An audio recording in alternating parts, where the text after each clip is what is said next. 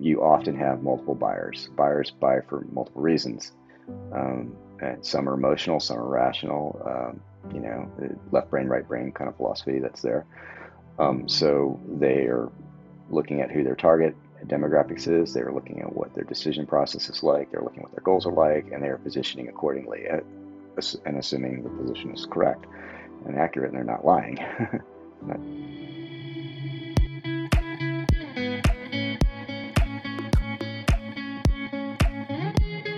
Welcome to Making It to Market, the podcast where we discuss everything about taking your product or service idea through to commercialization. I'm your host, Dalia Collada. Are you delivering on your brand promise and actually doing what you say you're going to do? How do you know you actually have something that people want? And how many times has your customer come in contact with your brand before they buy? Today is all about marketing and branding 101. Information, links, and a transcript from today's episode are available in the show notes. Let's get into it.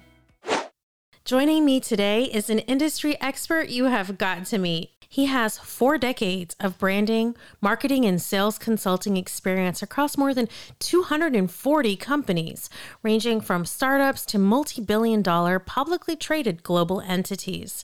His expertise is not just B2B, but also B2C, and has supported a variety of industries, including manufacturing and distribution, technology, healthcare, professional services, financial, energy, retail, and nonprofits. He is also a speaker, teacher, and writer, and continues to be recognized for his creative genius by industry associations, not limited to the International Web Awards, American Marketing and Advertising Associations, Addies, which is like winning an Oscar for the advertising industry, and major publications such as Inc. 5000 and Fast Tech 50. If you like what our guest has to talk about today, you can learn more on his company's marketing podcast called Solving for B. You may want to check them out. He has been the co-founder and partner at Brand Extract for nearly 2 decades and serves as chairman. Jonathan Fisher, welcome to the show. Well, thank you for having me. I would like to know how to have a great brand. What advice do you have for people who are maybe just starting or maybe thinking about rebranding? Wow, that's a great question. How to have a great brand. Brands are built off consistency of the promise. So at its core, a brand is a promise. When you experience that promise in a positive way repeatedly, the brand grows, it gets built, and the reputation is measured against that. When it's inconsistent, the exact opposite. So, if you're going to start by building a great brand, you have to start by thinking about what is the brand at its essence. What are your strengths? What is relevant to the customer and how it's going to differentiate in the marketplace? And then how is it going to be experienced? Because that consistency is through that experience of that process. So that I think those are largely the fundamentals that you want to look at when starting to think about how you're going to build a great brand for yourself, for your product, for your service, for your company, whatever it might be. Wonderful. So how would you define a brand and who's responsible for a brand? These are going to be tough questions, I can tell. I know, I'm putting you in the hot seat. So let's talk about all 3 that you used in the introduction. Let's talk about branding, marketing, and sales. I think that's an easy way to help define brand in its context. So a brand by its Webster's definition, I think, would be defined as a mark. It is something that is distinct. It is to create the impression thereof. And so branding at its core is the essence of the product or service of the company, the individual, whatever it might be, as defined through that distinction, through that identity, if you will. So within the context of branding, you sort of have people think of it as the brand identity, which is literally the logo, if you will, or the trademark. It can be the name, those items that personify and visualize the brand itself, even the voice, the sound. Brands have sounds. You hear the jingles all the time and whatnot. So you have kind of the brand identity itself. You have the brand strategy, which is the positioning. That is that union and intersection between what your strengths are, what is most relevant or needed by the customer, and what is differentiating the marketplace. And so if you visualize a 3-legged stool, each one of those legs creates stability and strength. And if you visualize a Venn diagram of three circles where they overlap in the center, that is the best, strongest possible strategic brand position you can achieve. Obviously, you don't want to market things you're not really good at, and you can be great at it, but they don't really love it or they don't really need it. You kind of wasted your time. And if it's not highly differentiated, it's not truly branded and distinct in the marketplace. So thinking about the brand identity, thinking about the brand strategy, and then thinking about that brand experience and how all the touch points and all those interactions will occur in that process, which is where then the marketing and the sales differentiated pieces come into that conversation. So marketing, I think, is classically defined as sort of the act of bringing or the process of bringing the product to market, if you will. And in school, they'll teach you the four P's that, you have the product, the price, the place, and the promotion, right?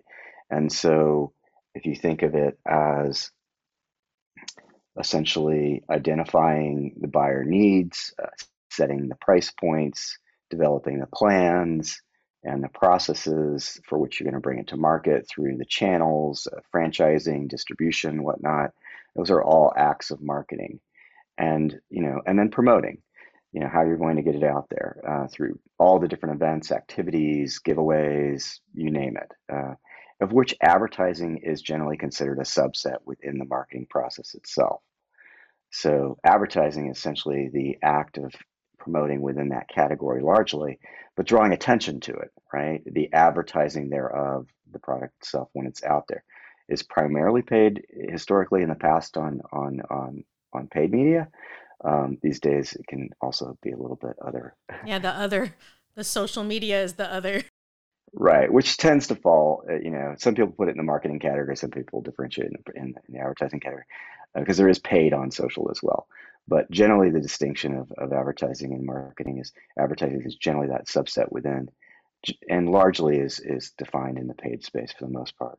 It is about influencing that behavior of what they will think when they see or read the product as it's promoted in the marketplace thereof.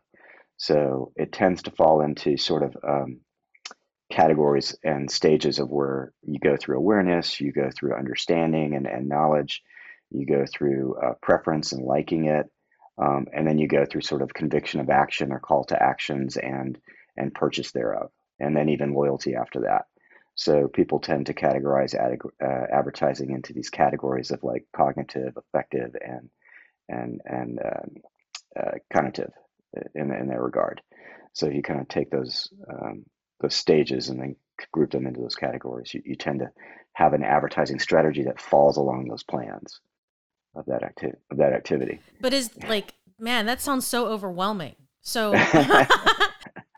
Okay, break it down. Just say, brand is the essence, right? Is okay. defining who you are strategically. Marketing is that process of deciding how you're going to take it out there, right? The product, the pricing, and the promoting, and the advertising is those awareness activities that you do to advertise and market that product thereof.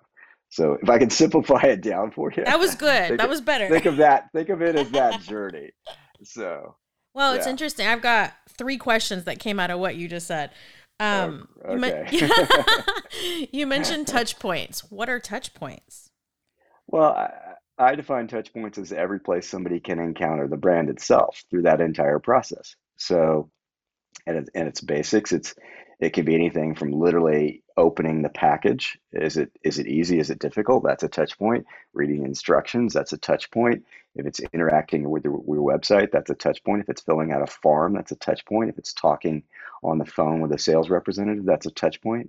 So um, all of those are touch points that determine the failure or success of that brand experience. When I was in school, they said 7 touches of marketing.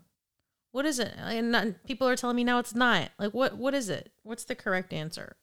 Well, I like to think it's no less than three. It's tell them what you're going to tell them, and tell them what you told them kind of philosophy. I do think that because we receive hundreds, if not literally thousands, I think the science says thousands of messages every day through all of the channels that we interact with, TV, radio, billboard, magazine, or smartphones, that you do have to have multiple touches for your message to stick. The more relevant or the more disruptive or the more unique, the more likely it is to be memorable and to cause action. Another reason for multiple touches is frequency. I might not be in the right state of mind at that right moment and that right time for that right decision to be made. So one and done may not catch me in the right sequence. Think about an oil change happens every 3,000 or 6,000 miles. If you're marketing, if I just got my oil changed, I might not remember in Mm-hmm. 6,000 miles your coupon. Mm-hmm. So Yeah. frequency of touch. So timing is a factor for this. State of mind is a factor for this. Noise and confusion is a factor for this. So generally, yeah, you need multiple impressions. Some channels are more impressionistic than others. The classic example is, Apple and ran their commercial in the Super Bowl only once, and it had millions of impressions thereafter. When they came out with their Macintosh, I think it was back in the 80s. So highly memorable, incredibly distinctive, like nothing else before. And so their impressions were formed by the marketplace, not the paid placement during that one time, launch of that. So impressions can be viral, impressions can be paid and unpaid, impressions can be reinforced and enriched. I Enriched. don't know, enriched, richer as they go, enriched. So you can deliver some information and then build on it and then build on it and then build on it and build on it, right? You don't have to tell your story in one shot. So it depends on what you're kind of going to market with, what that strategy is as to how you might choose to do it, Mm-hmm. in that approach. So, but generally, yeah, you're going to need multiple impressions. Generally, those impressions are going to have to take into consideration the frequency and the timing and the state of it. There's a whole science to when. Daniel Pink has a book out on when it's all about the timing of things. Really interesting read, not a really long or big read for that. Fun read for your listeners to go look it up. Daniel Pink, he's got a number of books out there. Um, so, like when is the right time to make a sales call? When's the right time to go in a pitch? First or last kind of thing. Ooh. Mm-hmm. Uh, you know, there's a whole science to that that's been studied. So yeah, uh, one and done generally not a good idea. I see companies all the time. They're hey, we've got you can get the cover at half price, or you can get this ad in this magazine at 60% off. Do you want to buy it? And they're not willing to advertise any other times in that magazine. But their broker called them up with this deal of a century. And the Mm-hmm. client calls me up and says, "What do you think?" And I'm like, "I don't think it's a good idea, no matter how cheap it is, because that one impression is likely not going to accomplish what you want." Right. Yeah. You know, Mm-hmm. Now, is doing one trade show going to accomplish what you want? Maybe, rather than doing eight, if you're spreading your resources too thin. Can you triple your leads at the show? Yeah, if you think about the impressions before they get there, when they get there, and after they get there, rather than just at the show. Mm-hmm. So, often we're collapsing clients' activities down because um, we want to concentrate those impressions.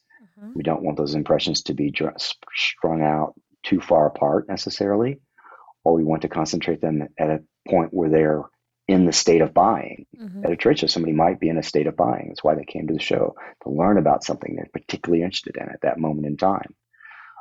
So I want to control their activities at the show. I want to control their activities before the show Mm-hmm. and even after the show. So, yeah. It's too much pressure for the brand creator or the product creator or the service creator. It's a lot of pressure. Well, think of it as an opportunity. Yeah.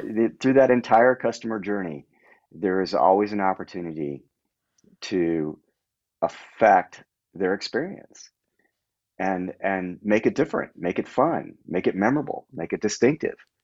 Well, That's what gets people super excited about this whole process, is thinking about how you can, you know, affect that process. We like to say you don't necessarily control it, you manage it. I can't control whether somebody opens the package right or wrong. I can't necessarily control if they click on the wrong thing, but I can do my best to manage that experience so that it's easy to use, you know? If you've been to somebody's website and you had a horrible experience, what happens, right? You don't go back. It's kind of the old adage, Yeah, if you go to a restaurant and you have a horrible experience, you tell 10 people. Well, these days with social media, you tell 10,000 or 10 million, it's over. right? So, but people generally share negative experiences, 5 to 10x more than they do positive experiences in this process. And so you want to think about that brand experience. You want to pay attention to that because it has the potential to really amplify the brand one way or the other, depending upon that experience and the impression that it's left with. So, Well, let me ask you, when it comes to the touch points, and you mentioned a variety of them, how do you know which touch points are appropriate and the frequency for each one? Or should somebody focus on, say 3 methods, or is the mix of all of them ideal? What's optimal?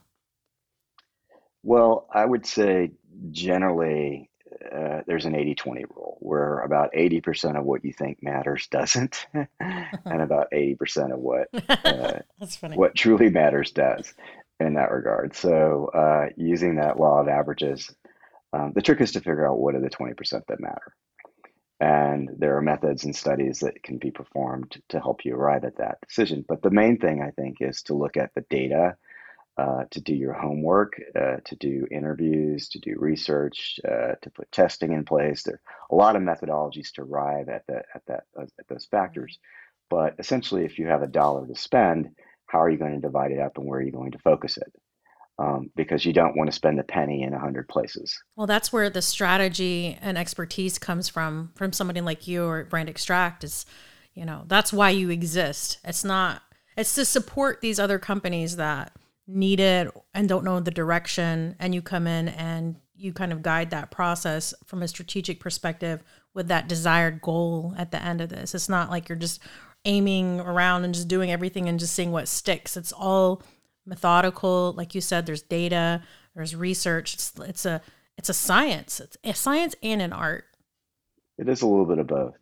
Um, you know, their quantitative studies will often give you statistical relevance, um, whereas qualitative studies will sometimes yield the unique insight, right? The one genius idea that nobody thought to bring up. So when you looked at the data, it doesn't show up. Hmm.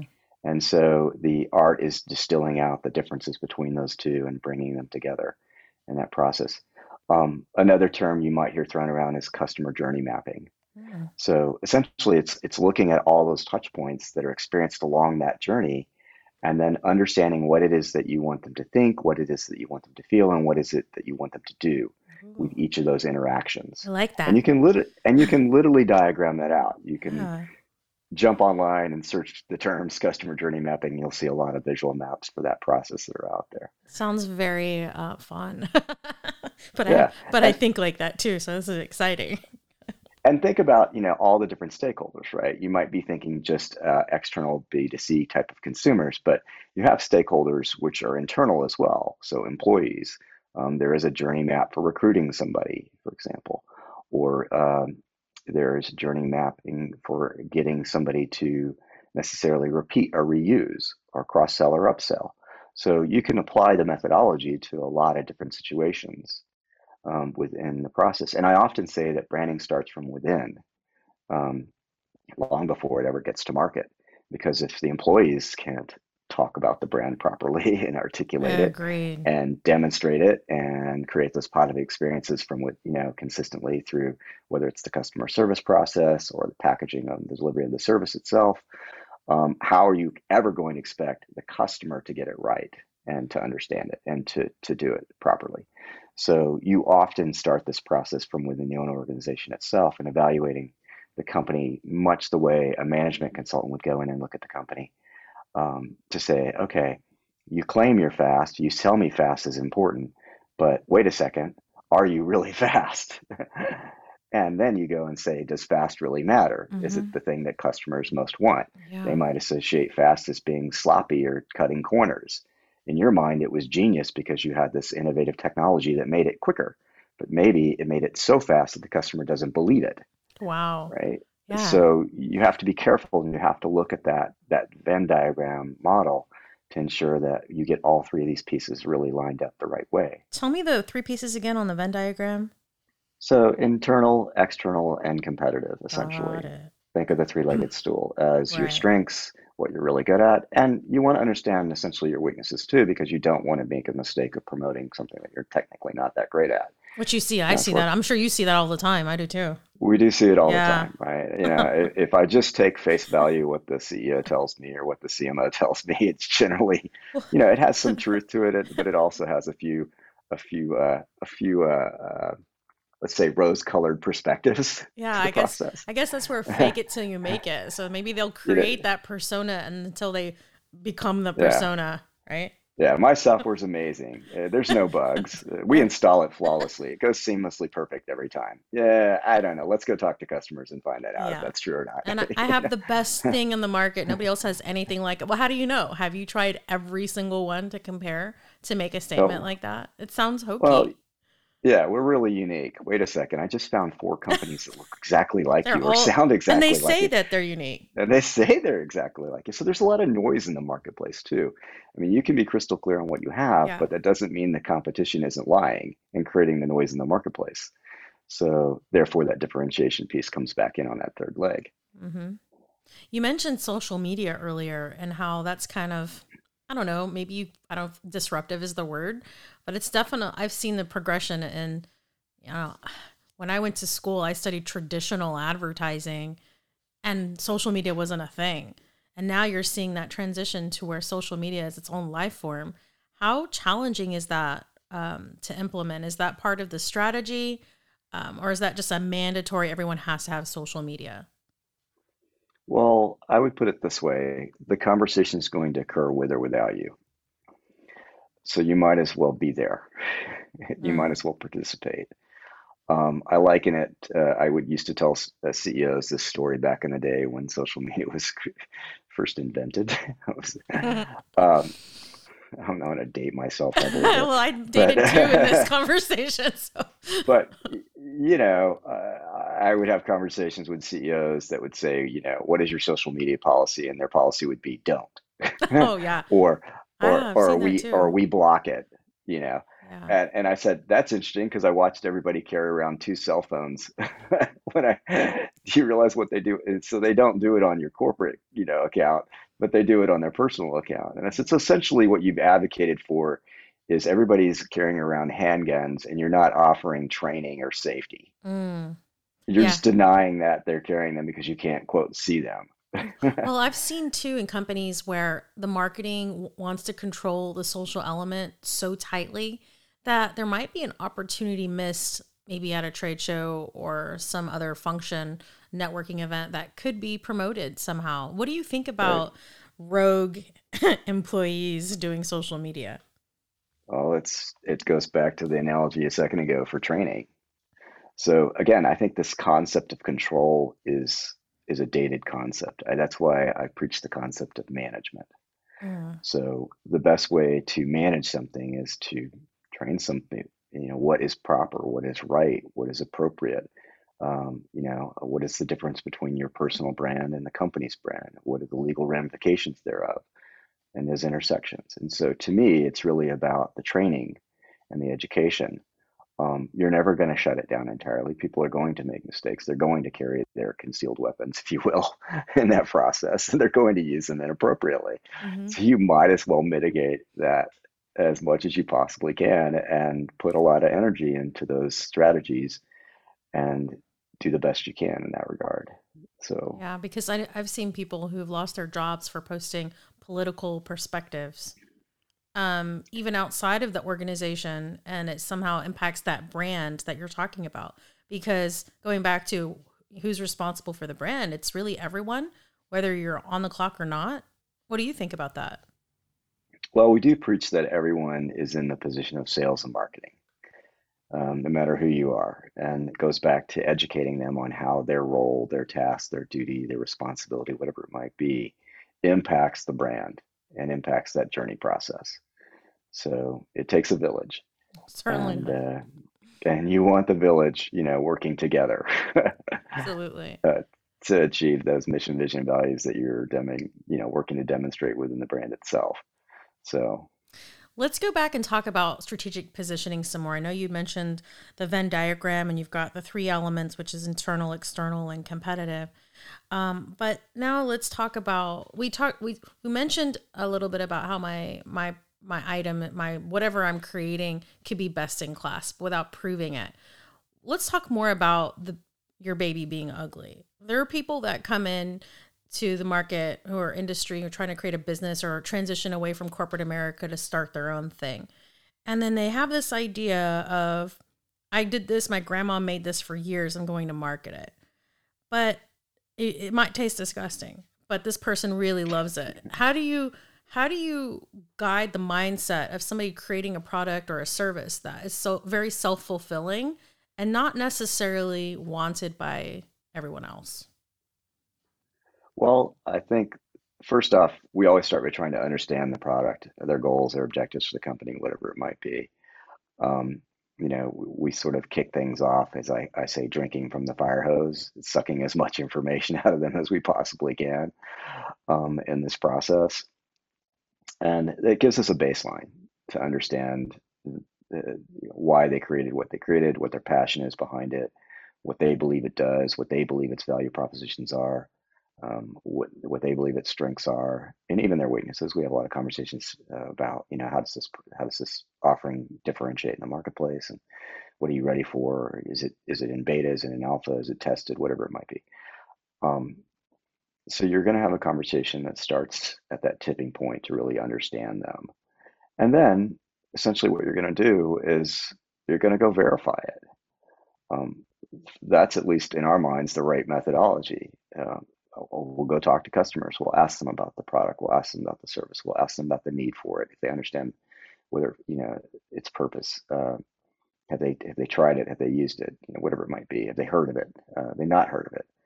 Um, and you have to come back with the truth, the honesty in all of this, because as a marketer, if I am willing to stretch or lie to the point that it is truly going to not be held up when that individual experiences the product or the service, then I am committing the cardinal sin of branding, which is I am perpetuating an experience that is not positive. And therefore I am eroding the brand in that process. So if you're not honest with yourself in this process, if you're not honest with the feedback that you receive and the data that you run and crunch, and you are not honest in how it's truly better or differentiated in the market, you aren't you aren't going to succeed, because the truth will come out. You know, you can't claim you're a diverse organization if you've never promoted an individual, or th- that to make partner, or to be responsible for something that isn't there. You can't just advertise like you are. You can't slap photos on something and pretend like it's true. You can't pretend that the technology is bug free if it's not. Mm, You yeah. can't pretend the product is easy to use if it's not. And you can't, taste is somewhat of a subjective.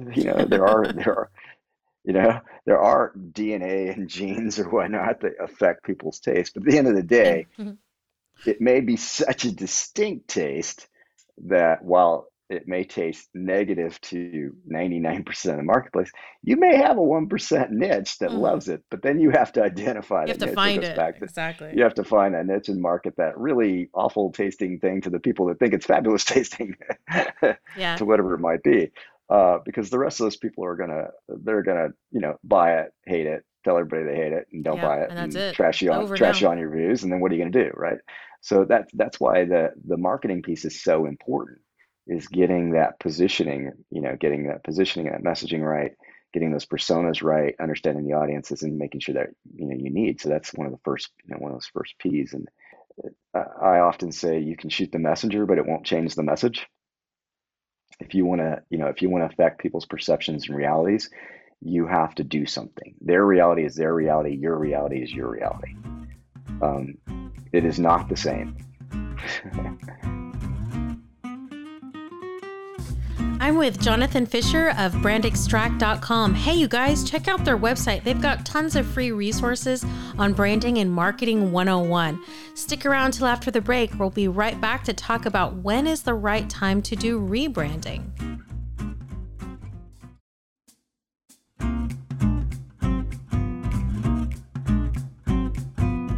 Some might argue that maybe branding and advertising and marketing could actually help sway someone's opinion over to the other side.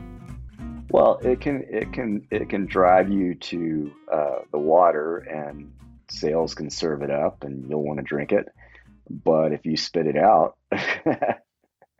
and then go tell everybody at the back of the line, It's man, that over. water tastes terrible. It's, the Oh, line will eventually start to dwindle. man.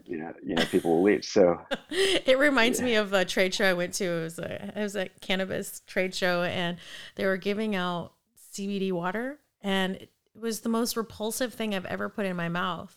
And it didn't even look like water. It was murky. It was just weird. But the person selling it was like so into it and such a cheerleader. Have you even tried this stuff? Like, I mean, seriously, how can you sell something that you don't believe in? well, and I think, you have to be authentic. I mean, we preach authenticity to this process. Um, because in the end, the truth wins out, generally speaking, and it does come out. You can only deceive individuals for so long, Mm-hmm. and then the end is nigh, Well, I as they guess say. I guess they go into it not thinking they're deceiving anyone because they really believe this is the Well, thing.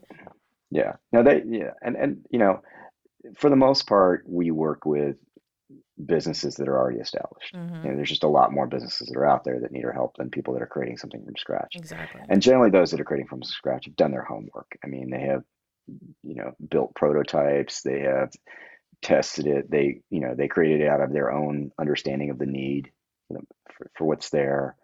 So their passion for it. They, whether it's an invention or just a modification, innovation versus evolution. Mm-hmm. Um, so we go in, for the most part, knowing or having some sense that the product is there, that there's a reason they're successful. They're just not as successful as they'd like to be.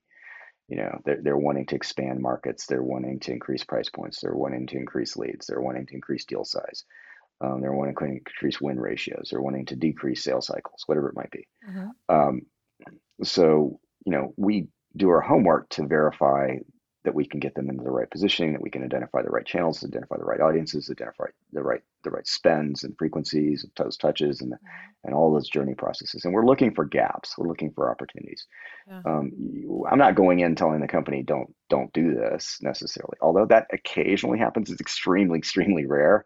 But it's a philosophy of shoot bullets, not cannonballs. I think is the expression that's been put out there, from Good to Great, if I'm not mistaken. I hope I got that right. I've read so Should many I do books some sometimes fact that, checking? yeah, do some fact checking. I sometimes forget which author said what, but and you test, right? So you also don't assume that your ad is going to be the perfect ad, or your message is the perfect message, or your subject line is the perfect subject line, or your form is the perfect form. So there's often testing. So if you have a concept, you have an idea, test, and there's different ways to test: A and B, multivariant, whatnot. So um, that's what a good marketer, good advertising, good branding person will do, is they'll do their homework, they'll do their research, they'll do the analysis, they'll do some testing, they'll do refinement, and they'll continually improve the process for you. Mhm. That's it's a sign of a good individual that's going to invest wisely their Yeah. time. It's we like to say there's only two things that build a brand: time or money. It's your time or your money. What I like about what you're doing and what agencies do in general is the whole idea of let's control the message. Let's figure out what the message is. I feel like, I mean, I don't know, but I'm just guessing. If you're a brand coming in, an existing company that's coming in for support, they might just be all over the place. And I feel like you would, or your organization would kind of like wrangle all of those things in and funnel it down into a process that's systematic to achieve a goal. What's that process like? If I were to come in today to your office with a 15-year-old company and I want to increase market share, what is generally, how do you walk somebody through that? So I'll often start by describing our name, Brand Extract. It is both the verb and the noun. So the extraction process is pulling out what matters.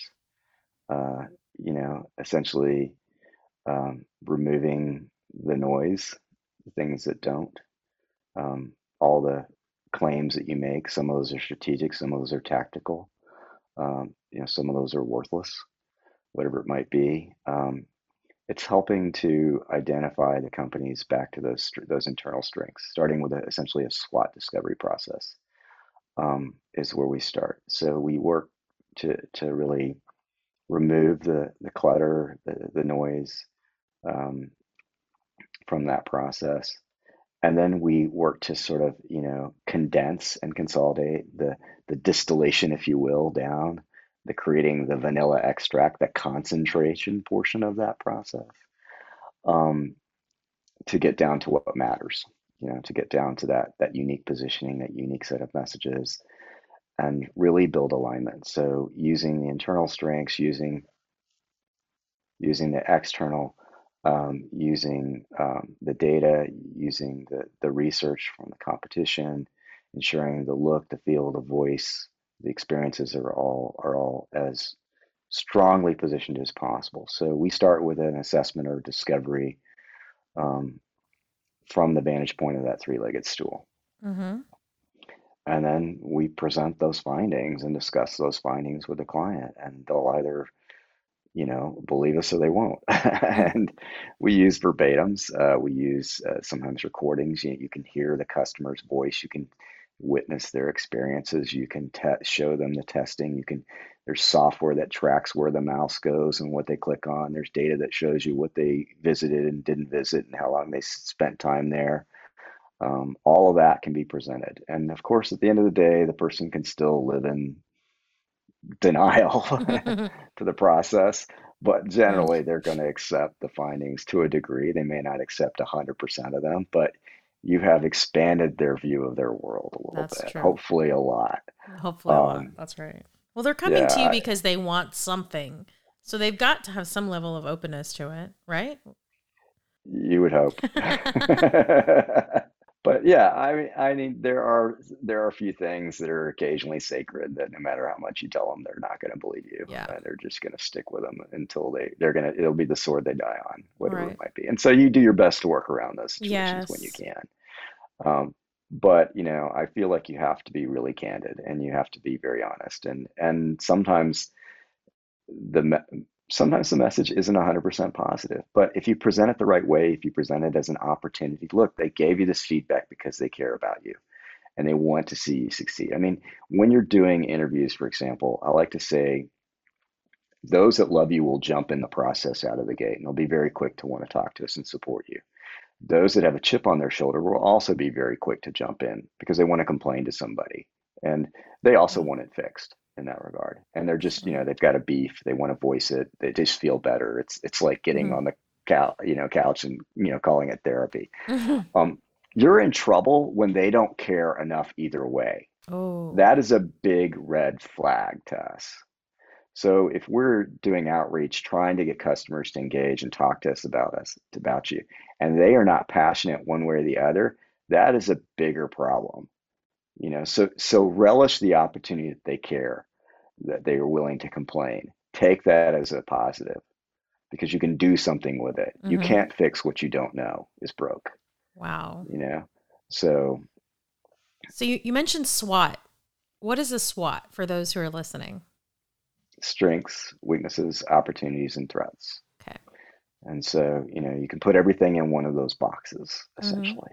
And then I think recently I heard two T's on the end, the last one being trends. What do you think? Trends. Strengths, weaknesses, opportunities, threats, and trends. Well, I think I would put trends as either it can be an opportunity, something that's coming up, and it can be a threat because they're moving away from the thing you sell or do or that they care about, right? Mhm. They're adopting a new technology and yours isn't updated, whatever it might be. All of these can be, they can change category depending upon what you do. What might be a strength today is a weakness in the future. If the competition comes out tomorrow with something that's the better mousetrap, bigger, better, faster, disruptive, then what was a strength is no longer a strength. So the thing you have to remember, and this goes back to the concept of managing, is that a brand is a living thing. You don't set it and forget it. Mhm. That's why it's not just the logo. And even identities age out. The brands have to be tended to, they have to be nurtured, they have to be maintained. They are continual investments because you're continually working to improve that and manage that brand experience process that's there. So As far as that's financial investment, like, or time investment, how often should a company revisit their branding? certain components last longer than others. Let me put it that way. You should always be monitoring the brand. You should always be managing the brand. So to me, it's an evergreen process. However, if you're asking about, say, just a logo, for example, logos often get refreshed or modified slightly, generally after a decade or more.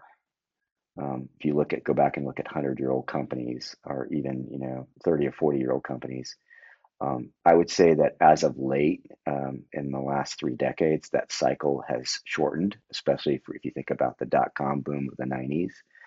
Um, um, Companies are evolving their brands more often, but essentially identities used to stand for a fairly long period of time, and then they'd get slight modifications, redrawn a little bit. The deer would be jumping up, the deer would be jumping down, the deer would be hand drawn, the deer would be flat graphic, whatever it might be. If you're thinking about something like a John Deere tractor brand, or a Starbucks brand, the original mermaid logo, simplified over time. Um, so websites tend not to last more than 4 or 5 years from their base code. I have built sites that are lasted 10 years, but that's pre-smartphone. So you think about all the technology and the bandwidth and the browser changes. If you're getting 4, 5, 6 years out of your site without really overhauling it, you're doing pretty good these days. But if you can afford to constantly work on the site, to constantly keep it up, then you're going to do better. Those experiences are not going to age out, and the competition will not leapfrog you in that process. So, you know, um, so the systems, the artifacts, if you will, of the brand, the voice of the brand tends not to change. If you get the positioning right, the positioning will last a very long time, uh, barring disruptive technologies or massive trend shifts in the marketplace. You see energy transition is a huge trend in the marketplace right now, decarbonization. So that's just something companies are going to be forced to adopt to. ESG reporting is a massive trend right now for public and private companies. It's basically become something that they cannot avoid doing. And what gets Environmental. environmental, social, and governance reporting, right? And so companies before that might not have cared about it or didn't realize that they were doing it are now having to do it because the supply chain is demanding that they be responsible within it and want to know, and it can give them a competitive advantage. And so companies that see a trend can jump on the trend, Mm, provided it is the right trend, hmm. and take advantage of it and be a first mover or create competitive differentiation by doing it in such a way. Now, you don't want to just greenwash something. Again, that's sort of like lying. It's Yeah. not going to be true, Yeah. and people will see through it and they'll call you on it. So you can't just make up your data and pretend like you're doing it. It'll get you into trouble. It reminds me of like the rebranding you're talking about. Reminds me what everything you're saying. All I keep thinking about is like the soda brands, like Sprite. I saw a Sprite bottle. Remember when we had Diet Coke?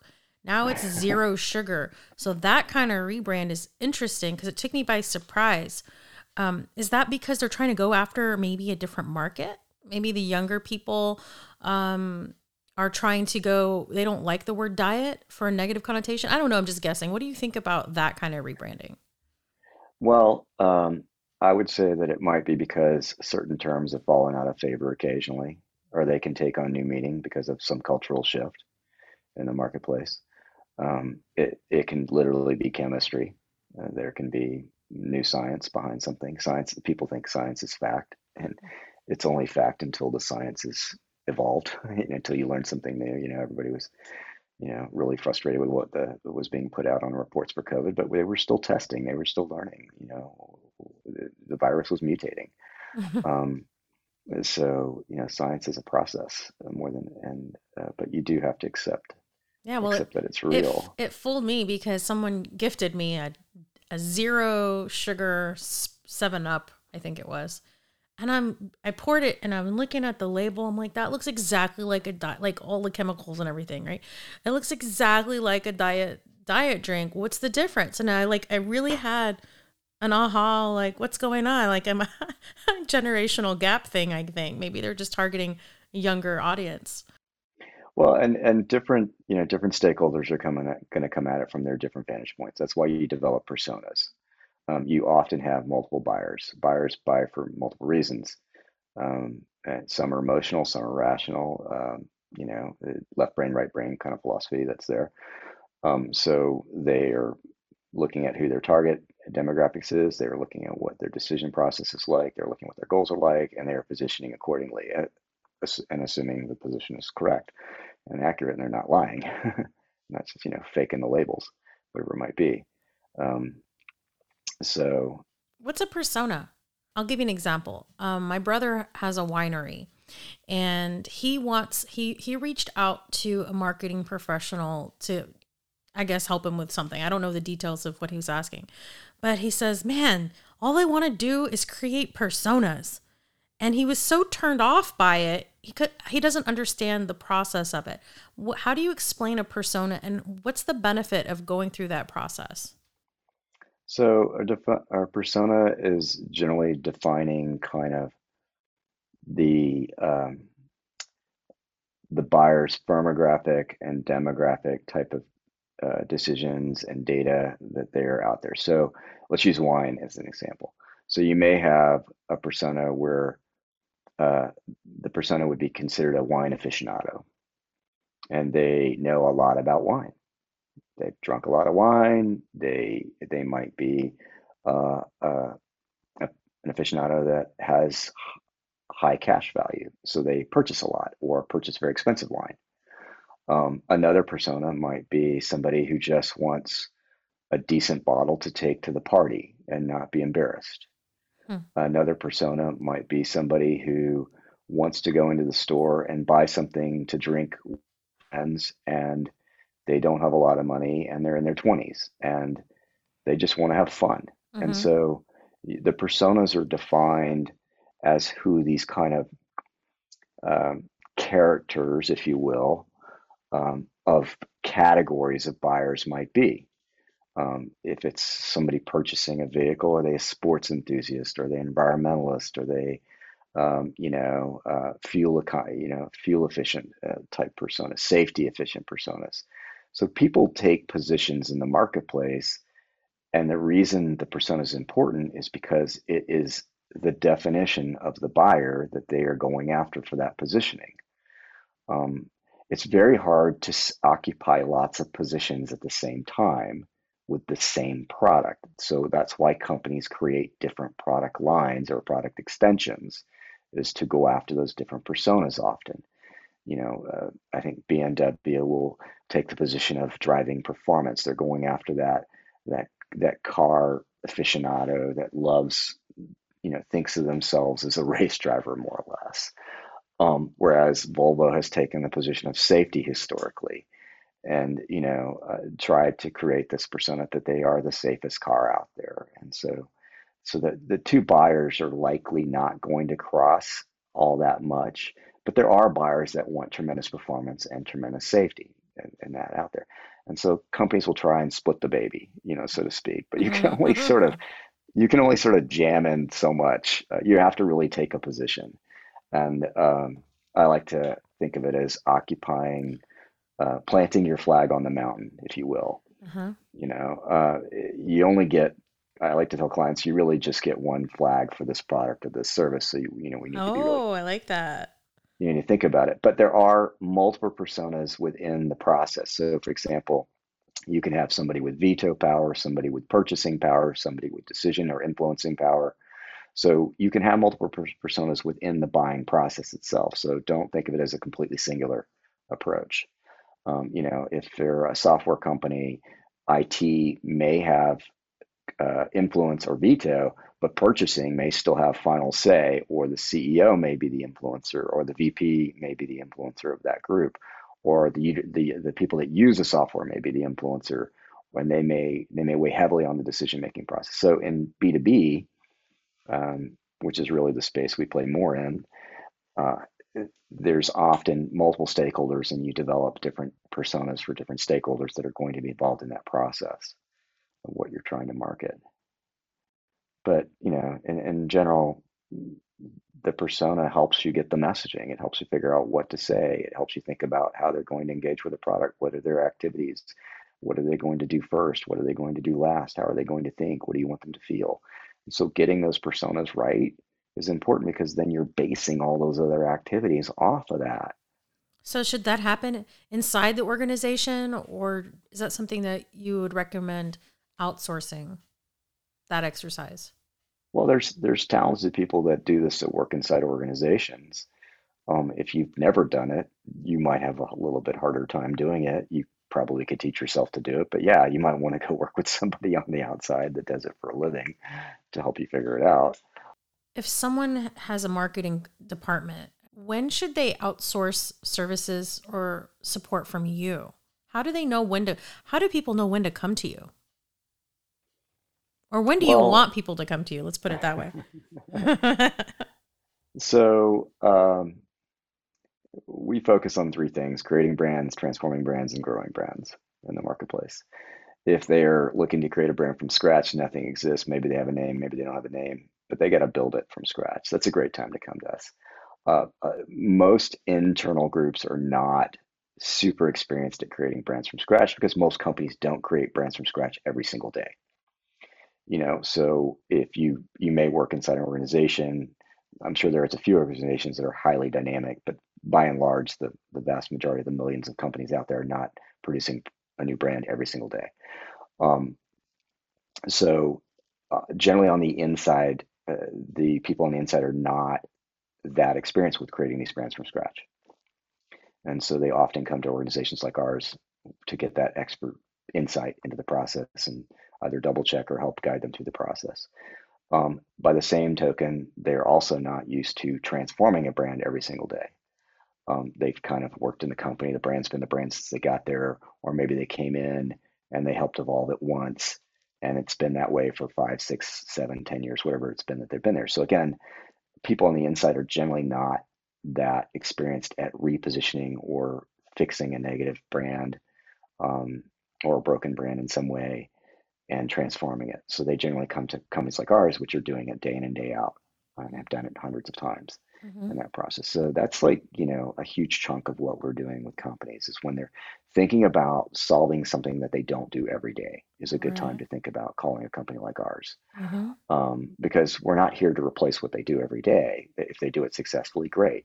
But if they're doing something and it's not working, or they think they can get more out of it, or they'd like a second opinion, then by all means, give us a call.